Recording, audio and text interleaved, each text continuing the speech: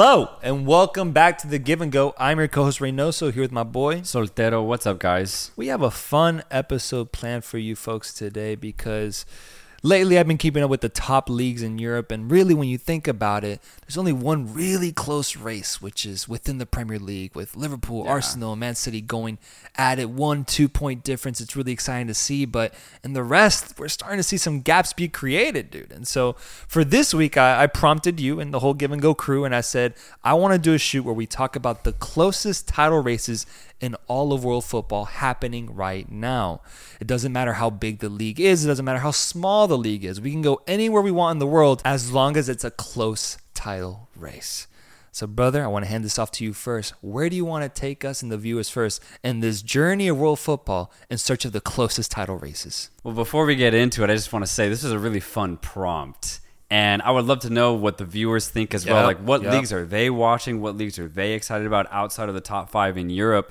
And, you know, in doing research, I found some really exciting mid-tier European leagues that have some really interesting title races going on. South American leagues are just kind of revamping, getting started, so there's not much going on down there. Central America, Herediano's top of Costa Rica, nothing new there. Dirian is top of the Nicaraguan league, nothing new there. Marathon, I believe, is on top of Honduran league, nothing new there. And so I had to, you know, look at some interesting places to really look at. But I'm really curious to see what you end up coming up with. But first, I'm curious to see what you end up coming up with. And we'll get there. We'll definitely get there. But I want to start off with a question. And I want to open up to you and also the viewers at home. When you're looking at all the top leagues in Europe, you know, La Liga, Premier League, Bundesliga on ESPN, do you ever ask yourself, what's going on in Algeria? No, never even bothered. No. And here's what's crazy. This isn't even a hypothetical question. I have a problem. Because every single time I'm looking at La Liga or Premier League, I end up clicking on the Algeria tab and just taking a gander at their league table. Every single time. And it's been happening for the last 2-3 years.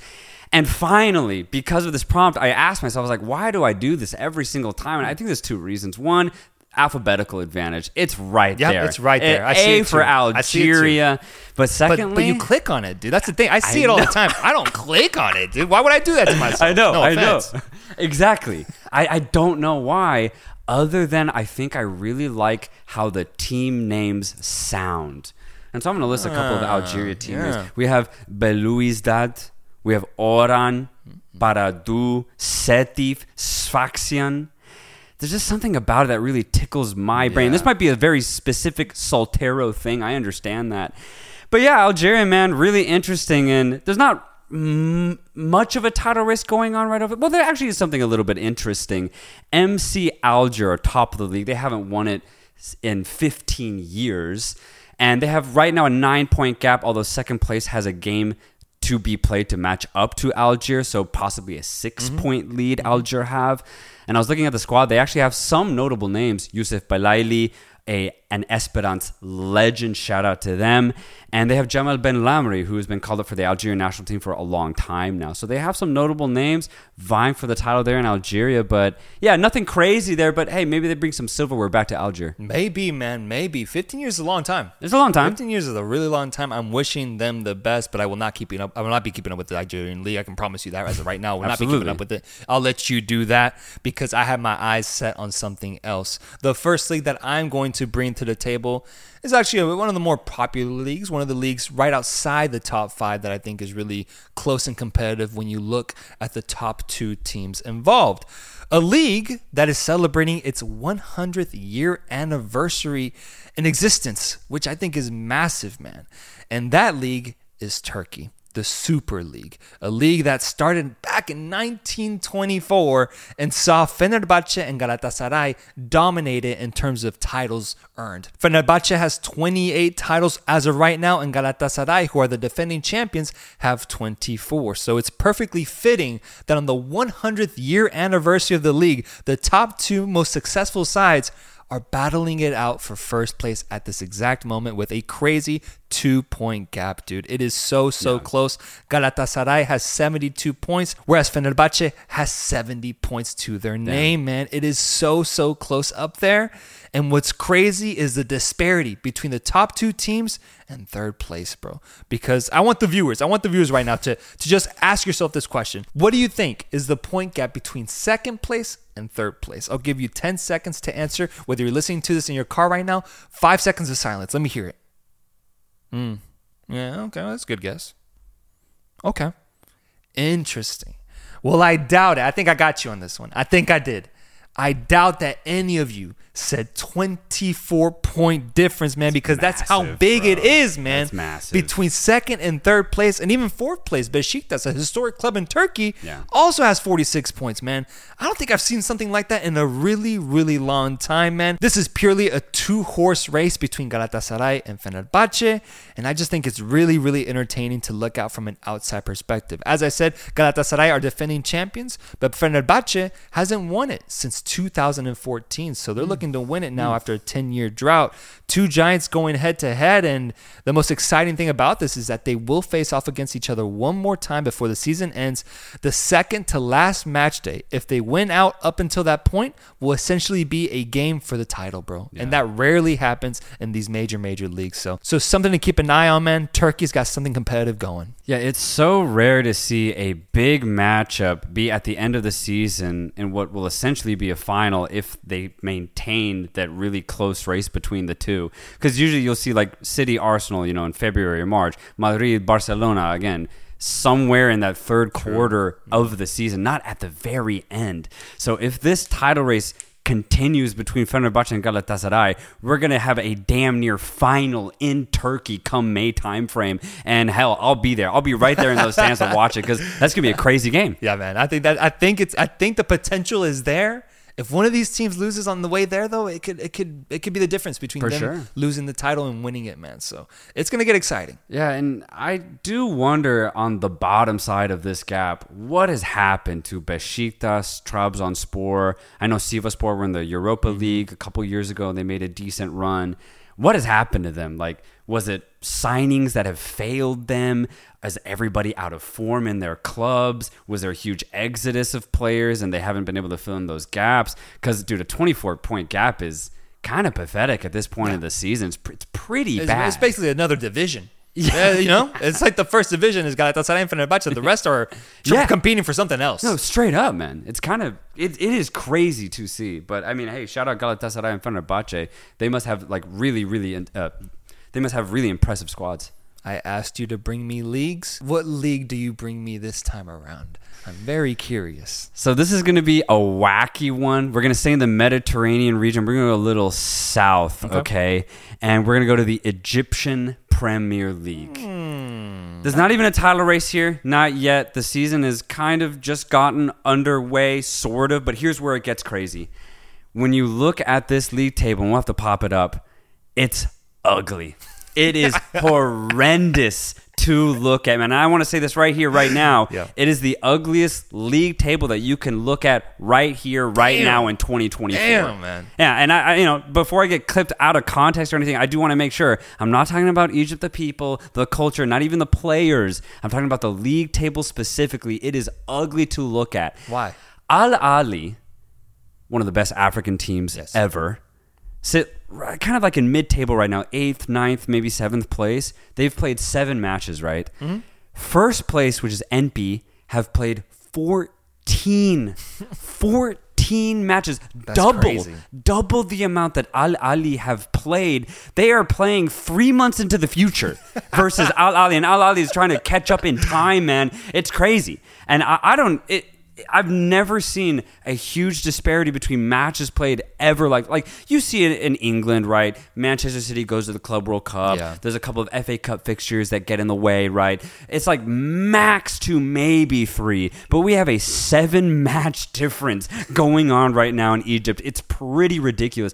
But not even that. Like, there's like 4 teams that have played 12 games. There's like 5 teams that have played 13 matches. There's one team that has played 10 games. It's a mess. It's an absolute mess.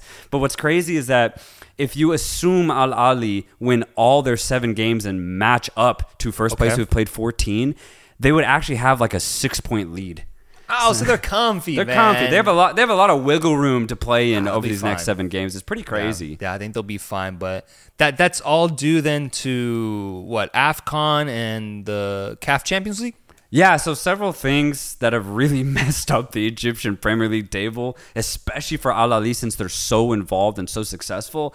AFCON obviously got in the way this last month, but mainly it's been the CAF Champions League. They're usually played like on Fridays and Saturdays, so there's precedence that's given to the Champions League, and the Egyptian Premier League respects that, and they just kind of reschedule their games later on. But also the Club World Cup, right? Al Ahly's almost always involved nowadays, and that takes up 2-3 weeks of playing time for the Egyptian Premier League. So just even more games that they have to make up later. Damn, man, that's crazy. Egypt's got a conundrum right now, a scheduling conundrum right now that they need to figure out. I'm assuming Al Ahly is just going to have a ton of midweek games in Egypt, and they're just going to have to reschedule them in like that. But I don't know. That actually might be worse off if they get really, really tired and they just have a ton of back-to-back weeks where it's 2 games a week. Yeah. I wonder how they deal with it, but if there is a team in Egypt to deal with it, it is Al Ahly. And staying in Africa, I'd like to, kind of continue this train of wackiness that we got going on, bro, because there's a lot of crazy leagues over there that are seeing some really tight races up top. And in my opinion, I don't think I found any other African league that is as close and competitive as Nigeria's Professional Football League, man.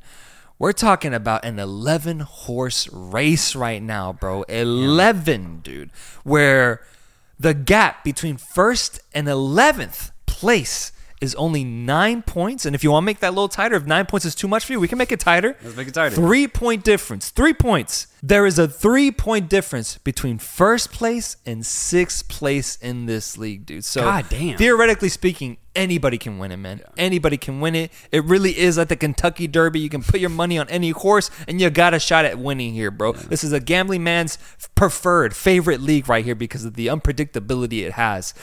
The defending champions Enyimba currently lead the table in first place with 39 points, but so many teams, bro, have a shot at it, and I want to name some of these teams because just like Algeria, there's some really curious names out here with Lobi Stars, Plateau United, Enungu Rangers, Remo Stars, Kano Pillars, Shooting Stars, man. The list does not stop. It's crazy.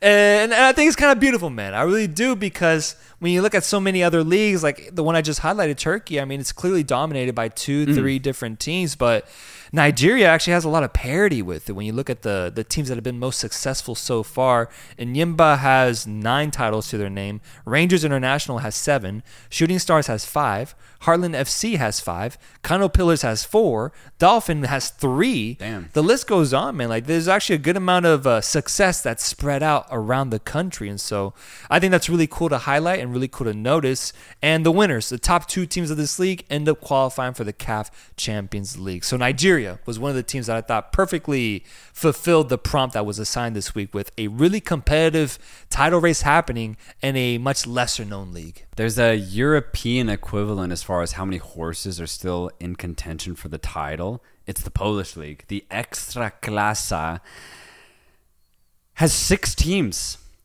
all within 6 points of each other, going for the title. 60% of the league has been played, so there's still a lot of football left, but 6 teams all within 6 points of each other. I don't think there's another European league that has that many teams still genuinely in the title race. But that's not what I'm here to talk about. Oh.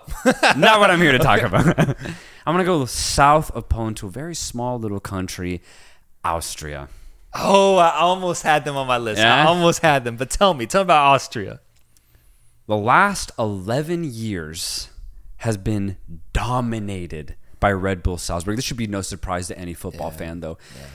Constantly making Champions League appearances, and sometimes, honestly, doing very, very well, considering the budget that they have, the players that they have at their disposal. Salzburg is such a well-run club in Austria. But what's crazy, for the last 2 years, not including this one, the last 2 seasons, in second place has been Sturm Graz. Okay. And they've been trying to do the impossible and take down the mighty, mighty Red Bull Salzburg. There was like a 15-point gap 2 years ago, but last year they shortened it to like maybe 8 or 9. This year, right now, tell me something good, man. It's a 2-point gap.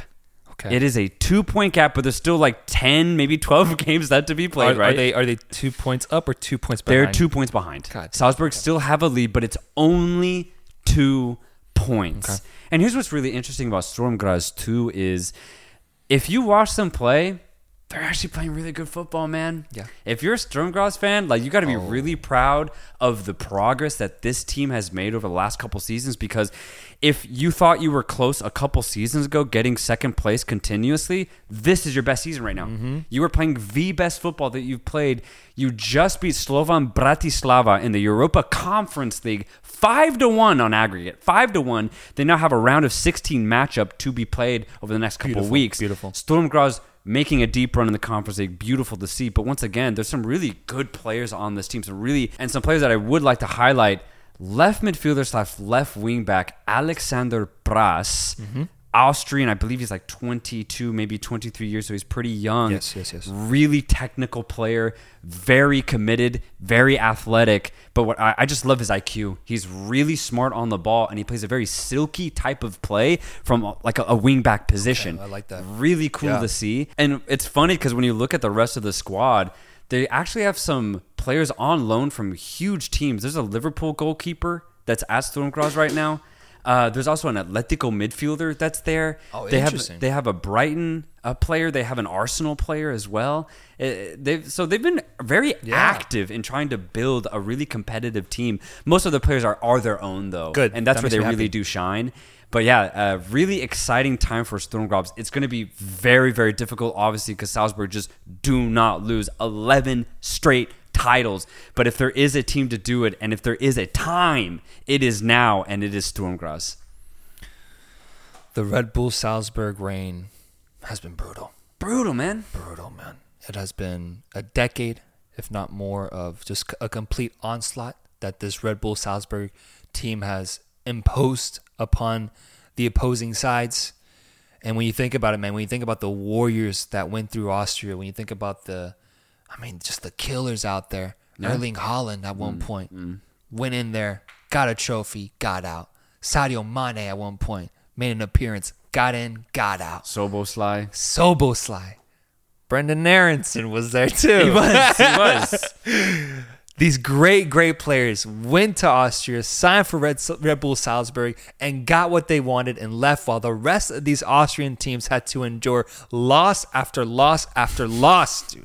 The Red Bull Salzburg reign has been brutal, man. Brutal. And so I'm scared. I'm scared because when it comes to overthrowing an institution like Red Bull Salzburg, it's gonna take a village. It's gonna take a country to back this side that I can't even pronounce right now. It's just people know who I'm talking about. What's the name? Sturm Graz. Okay, yeah. It's gonna take a village. It's gonna take a country to support this team. But I think it's there. You got me really interested now. I'm going to watch these games. We all should. We should. Yeah. We should, because this is massive for what it could mean for, even Champions League implications, man. Yeah. It'd be insane to see this team actually in the UCL instead of Red Bull Salzburg. And what ultimately does make me happy about this is that we've highlighted in the past, and it's been an occurring narrative for myself, and I believe you agree with me on this too, that Austria's national team is a team that's on the rise. So it's no surprise to me that we're seeing now more teams than just one, start to have a shot at the title here with, more competition and more better players being formed at the homegrown level that teams like the one that you just mentioned are bringing up and highlighting and, using as actual pieces to contend for the title. I think this is great for Austrian football in general, for Red Bull Salzburg to actually have some competition. It's just a big thing that's at stake now with Red Bull Salzburg potentially losing out on a title for the first time in 11 years. I'm just going to be so stoked if there's, even 8 games left in the season and it's within 5 points. I'll take that. I will take that. It's going to be really, really difficult. Austria employs a championship group where they take half the league and split it after a certain number of games. Sturm Graz and Red Bull are already in that. Okay. And once that portion starts, that's when we're really going to see what Sturm Graz is made of. This is it, though. If there is a team in Austria to dethrone Red Bull Salzburg, it is them. And I do like that point because Austria is on a bit of a rise, not even just with the league, but with their players. Everyone's informed. They're all pretty young, either between the ages of 20, 24, or they're in their prime playing really good football all across Europe. And it's players like Alexander Pras who has just hit the scene, but it's because he's with a really good team that's not Red Bull Salzburg playing in Austria. It's really cool to see, and honestly, I expect a player like him to get called up very soon because he's playing really, really good football, and it just adds to the story that Sturm Graz could have. What's crazy is that they actually won it somewhat recently before this dynasty that Salzburg have created. They won it back like in 2011 or 2012. So it's been like a 12, maybe 13-year difference since the last time that they won. But hey, to bring it back, especially after what Salzburg have done, would just be immense for a club like Sturm Graz. Damn, man. Damn, imagine what could happen. Imagine, man. Imagine. And staying on that theme of Giants being overthrown after incredible winning streaks that they put on, I want to stay in that similar region, man, with Croatia. Let's go to Croatia. Let's go to the Croatian Football League, where we have a 3-horse race in a league that does not utilize a championship playoff system. So, the team with the most points wins outright. We got 3 teams. Rijeka with 50 points, Hajduk Split with 49, and the famous and almighty Dinamo Zagreb with 47. So 3-point difference between first and third. Yeah, that's tight. Here's the catch. Zagreb has a game in hand. Oof. Right? So they win that game. They're tied with first place at 50 points. Mm-hmm. For context, Dinamo Zagreb is exactly what Red Bull Salzburg is to Austria. That's what they are for Croatia. Dinamo Zagreb has won 24 titles in their history. Anytime they don't win is a miracle, man, because they've won 17 of the last 18 domestic titles, and the only time they lost was to Rijeka in 2017, who is currently in first place. That was also the only time that Rijeka has ever won a title in their history. So we're talking about a huge disparity here between the most successful team and then everybody else. There's actually a pie chart that Wikipedia shows regarding this league about titles won. Dinamo Zagreb has won 75%. 3/4 of the pie chart, bro, is filled by Dinamo Zagreb, and the rest is fulfilled by the rest of the teams. Can you imagine buying a pizza, spreading that with 10 guys, and one guy's like, I'm taking 3/4 of this fucking pie, dude.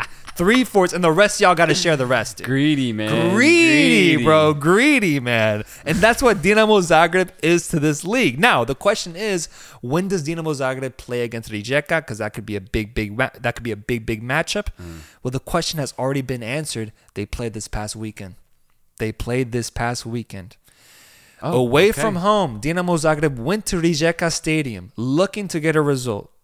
With 1 minute left in additional time, Dinamo Zagreb got awarded a penalty to give them the lead 1-0. That makes sense. And the penalty call, personally, not that convincing. Not that convincing. Came down to a shove in the box where a player just completely falls to the ground. Damn. Yes, it was strong, but it wasn't like he chopped him or like he just caught him off guard. It was a shove, which can be subjective, man. It can come down to the player's strengths and just being overpowered. Sometimes those center backs are just way more stronger than the wingers, and the wingers take a hit. Like, I thought it was soft. How'd the players react? They actually reacted pretty calmly, as if they understood why they were being. Yeah, they were actually really understanding. So I feel like I'm the odd one out. The comments section were all in agreement with the penalty call. Surprisingly, I figured that was just Zagreb fans. Come on, I mean, if you're Croatia, why wouldn't you be a Zagreb fan? They've been that dominant, right? Yeah, I think there's like a U21 coach in Croatia. Like he's doing the Croatian U21 team, and Zagreb played like Real Betis recently, something like that, and he had played for Betis when he was a player, and he was like, I'm going for Betis just because, I played for them. Yeah. He got fired. Holy shit. He got fired from the youth Croatian team. Oh, my God. As coach, yeah. Wow. Because they were just like, they even put a statement. They're like, look, you can support any club you want in Croatia. That's not a problem here. But we have to support Croatian football first. And since his ideology did not align with ours. We had to give him the sack. Holy shit, dude! That's like feeding his family, man. They took that. Crazy, man. They took him out. That's crazy. They took him out, but bro. I mean, I guess that is why the European footballing system is the best in the world. Yeah, very proud. And I low key gotta get have it a little bit. Yeah, I low key get it. Yeah.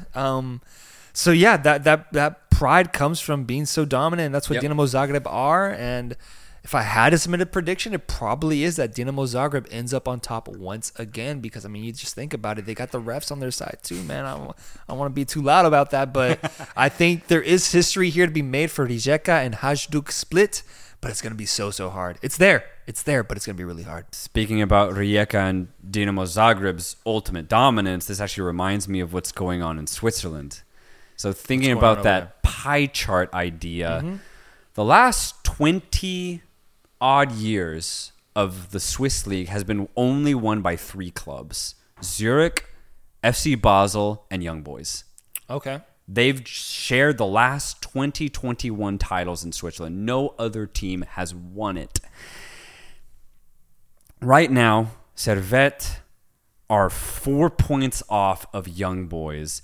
The reason why I think there's something here is they just faced Young Boys this past weekend, and they beat them. Oh, wow. So it was a 7-point gap. They've cut it to 4. Yes. Similar to Austria, though, there is, I believe, a championship phase where they split the league in half, and then they will play each other once again. So those Servette Young Boy matches that are still left to be played are going to be huge.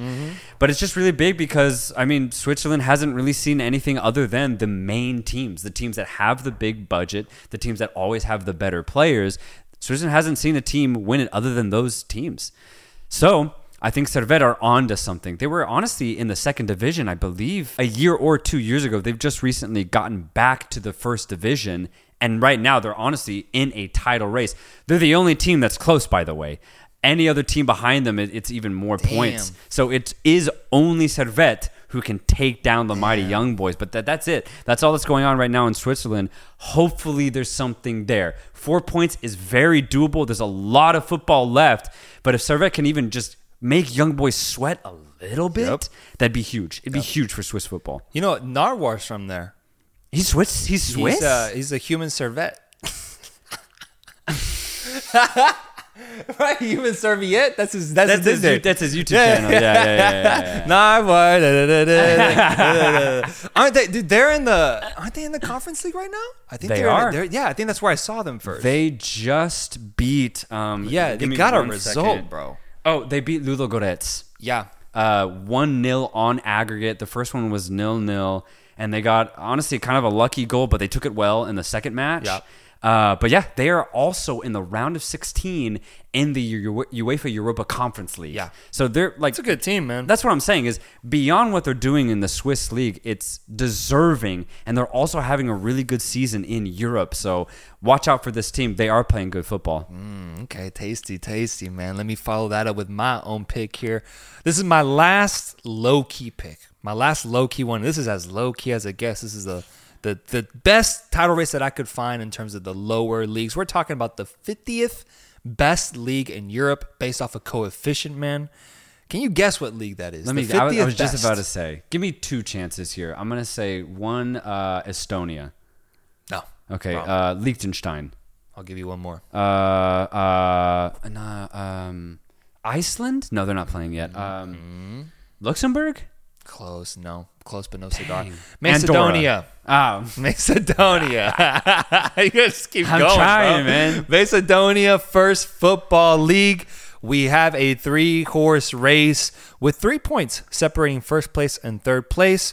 20 out of 33 games completed in this league. This league has 12 teams, so it's kind of interesting, their format. Each team plays the other sides 3 times, whereas in the Prem, you play another team, home and away twice. This is an odd number. It's 3 times. I found that very interesting. Leading the title race right now is Skupy, 42 points, followed by FK Struga, 41 points, and then KF Shikindija, 39 points. I'm sorry, my Macedonians. I know I'm butchering it, but hey, at least I'm highlighting the league. FK Vardar is the most successful club with 11 titles here. 11 titles to their name. Okay. They're currently battling relegation, man. Oh, damn. Yeah. That's actually big. I think that's big, bro, for like the stature of this league. Skupy, Rabotniki Skopje, and Shikengia are all second with 4 titles. All right, so there's a race for second place. Struga is the defending champion. And they're in third. They're in third. Okay. Or they're in second. They're in second. Sorry, I'm working my way through this. The league was founded in 1992, so it's only 32 years old. It's a young league. And it's just part of, Macedonia's effort, North Macedonia's effort to get back into prominence within the club and country. So it's a young league. It's working its way up. And what's dope is that, yes, if you win the league, you enter the UCL qualification. And so they actually have a shot to, make a name for themselves in the biggest competitive tournament in the world.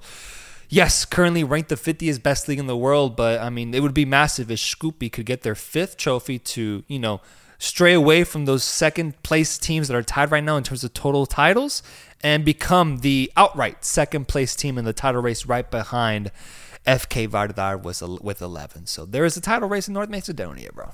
Let's go to Belgium. Okay. Sticking in mid-tier European football above Macedonia, but, similar to Austria, I'd say, Switzerland even, maybe a little, but above as of recent years because there's only one team to talk about here.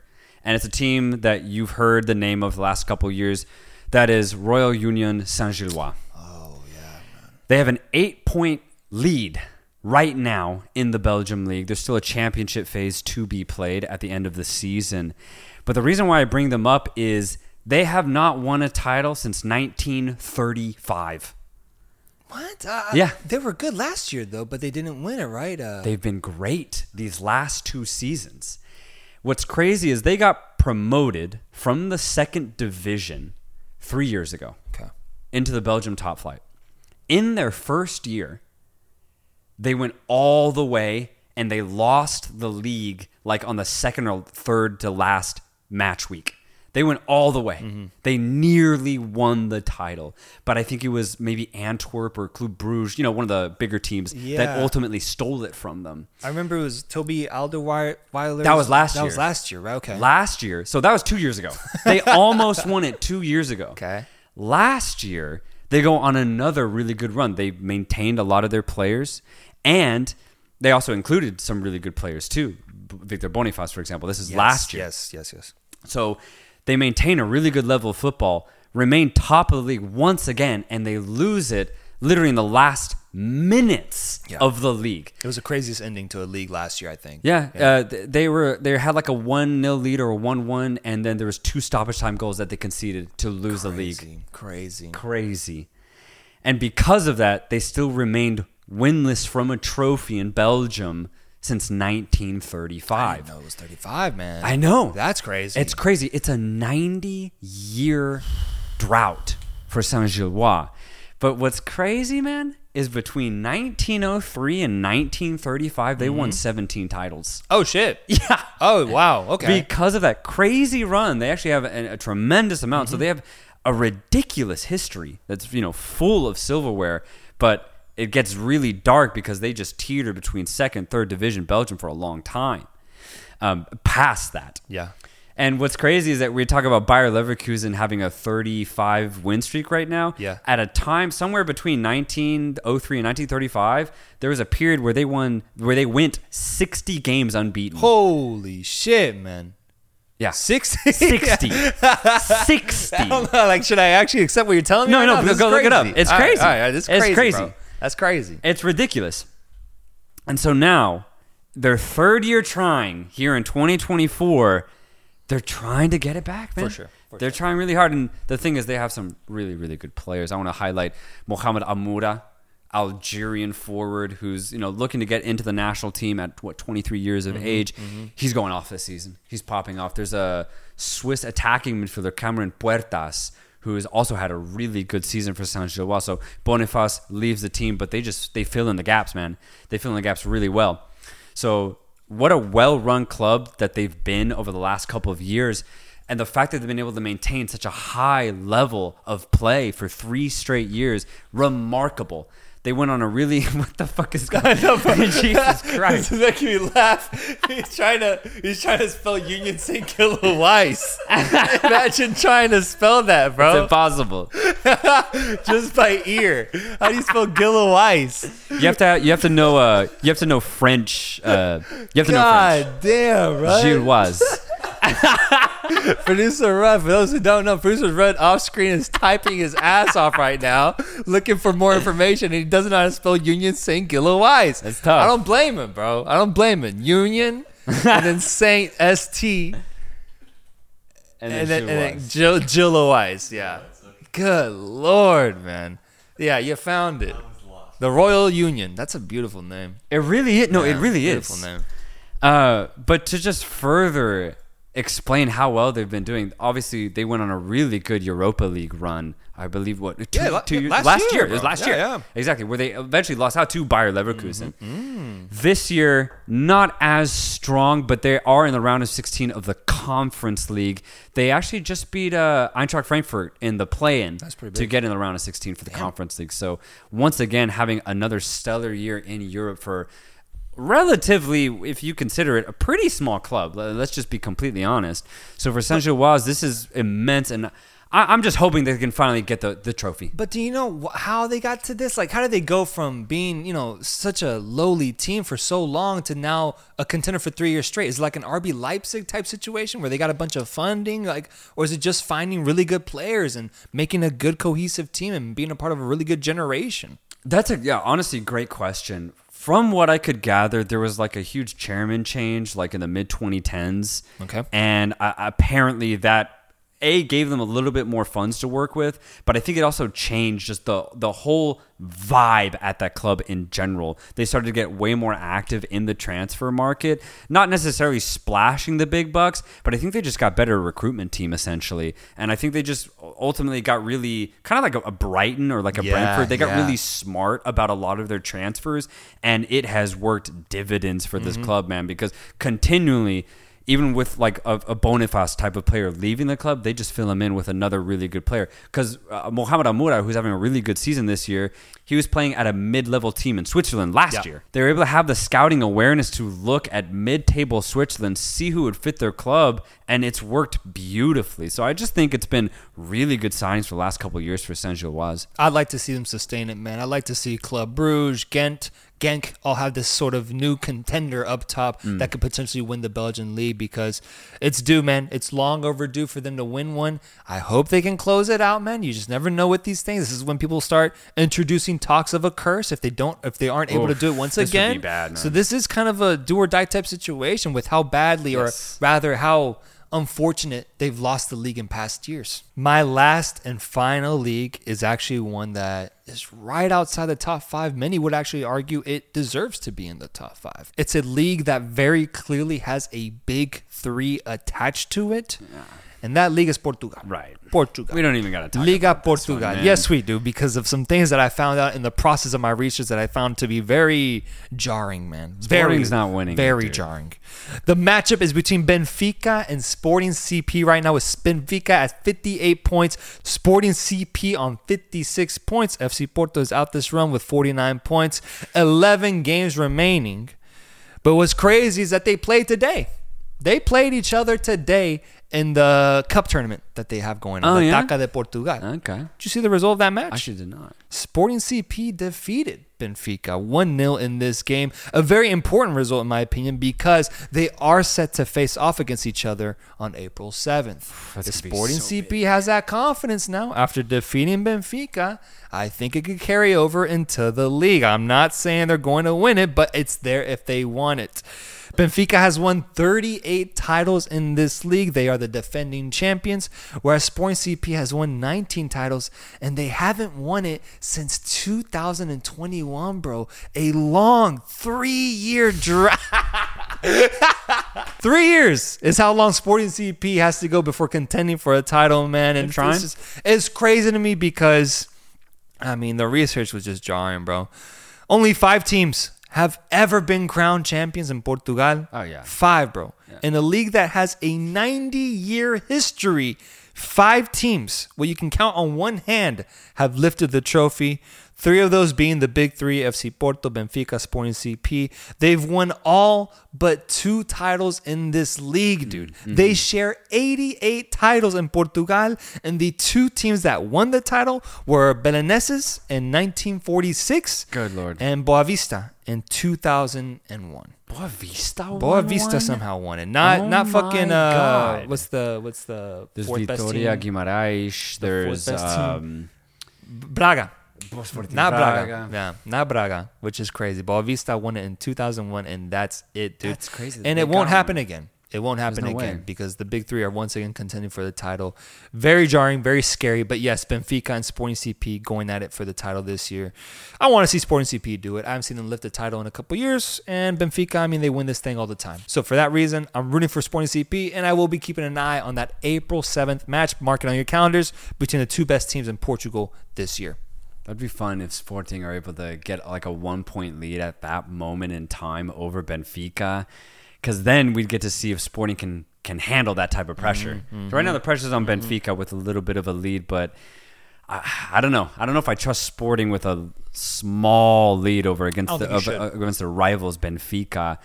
2 Lisbon teams. That's going to be a hell of a game in April. It's going to be huge. Lisbon Derby. You're Lisbon right. Derby. Yeah, it's going to be nuts. Wow. Yeah, you're right. All right, let's go to England. But not the Premier League. I want to talk about the Championship. Right now, Leicester top the table there, looking to get immediately back into the Premier League. But tied for 2nd place, which is also an automatic promotion to the Prem, is Ipswich Town. A team that has not seen the Premier League in like 21 years. I believe 2002 was the last time that they were in the Prem. But I just want to make note of this because personally, I get tired of seeing the same 5 teams bounce back and forth between 1st and 2nd division. Mm-hmm. And I'm not even pointing out the Prem because this happens all around Europe. You know, especially like in Spain and Italy and Germany. Germany, not so much actually, but definitely Spain and Italy. It's pretty much the same 5, 6, 7 teams that go back and forth between the 1st and 2nd division. And so I love it when a team really puts themselves out there that is not used to being that high up in the 2nd division. Ipswich Town is that team this season. They have some really exciting players. A couple of them on loan, actually, from bigger Premier League teams. Jamaican Hutchinson, who's on loan from Chelsea, balling out right now.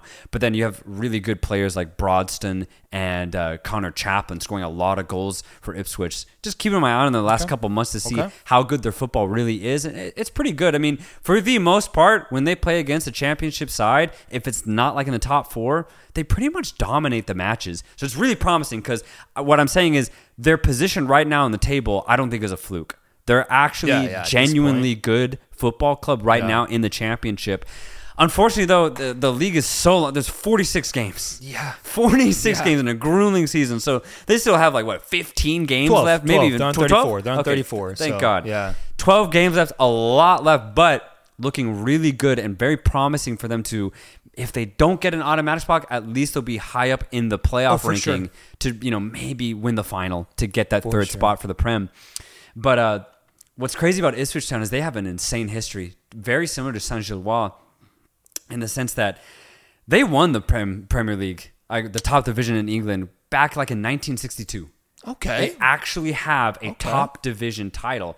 And what's crazy is the year they won it was their year that they also got promoted to that top division. They won in their first try. Shit, wow. Yeah. Oh, my God. Crazy. Yeah, it's crazy. Not only that, they're the only British team to be unbeaten in European competitions at home. Okay, so they were in the Champions League. Yeah, between the 60s and 70s. They won their home games. Yes. With zero doubt. They won the games. If they lost, it happened away from home. If they lost, that's insane. It happened away from home, and But did they compete in enough European matches for that to be impressive? 31. Whoa. 31 matches unbeaten. I think it's 25 wins, 6 draws at home, 0 losses. That's impressive. It's pretty crazy. And when you look at some of the teams that went to Ipswich's field, it's AC Milan, Inter Milan, Barcelona, Madrid. And that was like the 70s where you could bring a gun on the pitch if you wanted, bro. You could end that streak early. Smoke cigarettes out on the pitch too if you wanted to, man. It was pretty crazy. And they actually won what is the equivalent of the Europa League. Okay. They actually won and got European silverware during that big time for Ipswich. Interesting. So it's been a long time since they've seen any real success. They were actually in, I think, the 4th division like maybe 15 years ago. Mm-hmm. They were in the 3rd division last year. Oh, okay. So they just got promotion to the championship this year, and now they're immediately looking for another promotion to the Prem. It would be nuts if they're able to pull it off in any fashion. I mean, the more you speak about them, bro, the more the loss is going to bear on me when they don't qualify, bro. Because there's a very real reality here. Come on, yeah. Of Leicester, Leeds, and Southampton getting through. Absolutely. It's very real, bro. Absolutely. But I know. I agree. It's not a fluke. I'm looking at the table right now. They're tied in second with Leeds. 70 points, bro. 72 points. Yeah. 21 wins. They've lost the least amount of games in the entire championship. Leicester has lost 6. Ipswich has lost only 4, bro. Yeah. So, like, it is real. I just think that, England, especially the championship, can be very chaotic. Absolutely. It can be brutal. We've tried to run it through on FIFA, and we went through a lot just doing that. So I think it's a lot, but it's there, and history is waiting to be made if Ipswich Town pulls off the incredible here, and it really could be that, man. So I guess I'll be tuning into Ipswich games, man. I'm going to, definitely, man. I just need to see if they can actually pull this off. It's rare nowadays. It'd be crazy, though, if, like, it ends up being like West Brom or Hull. That's what I'm saying. That just gets through over Ipswich, man. That's what I don't want to see. That's why I'm highlighting Ipswich, because I'm just praying that they're different, that they're a different club in the championship. Derby County, I think, had a run a couple years ago, and I was like, maybe they could do it. They couldn't.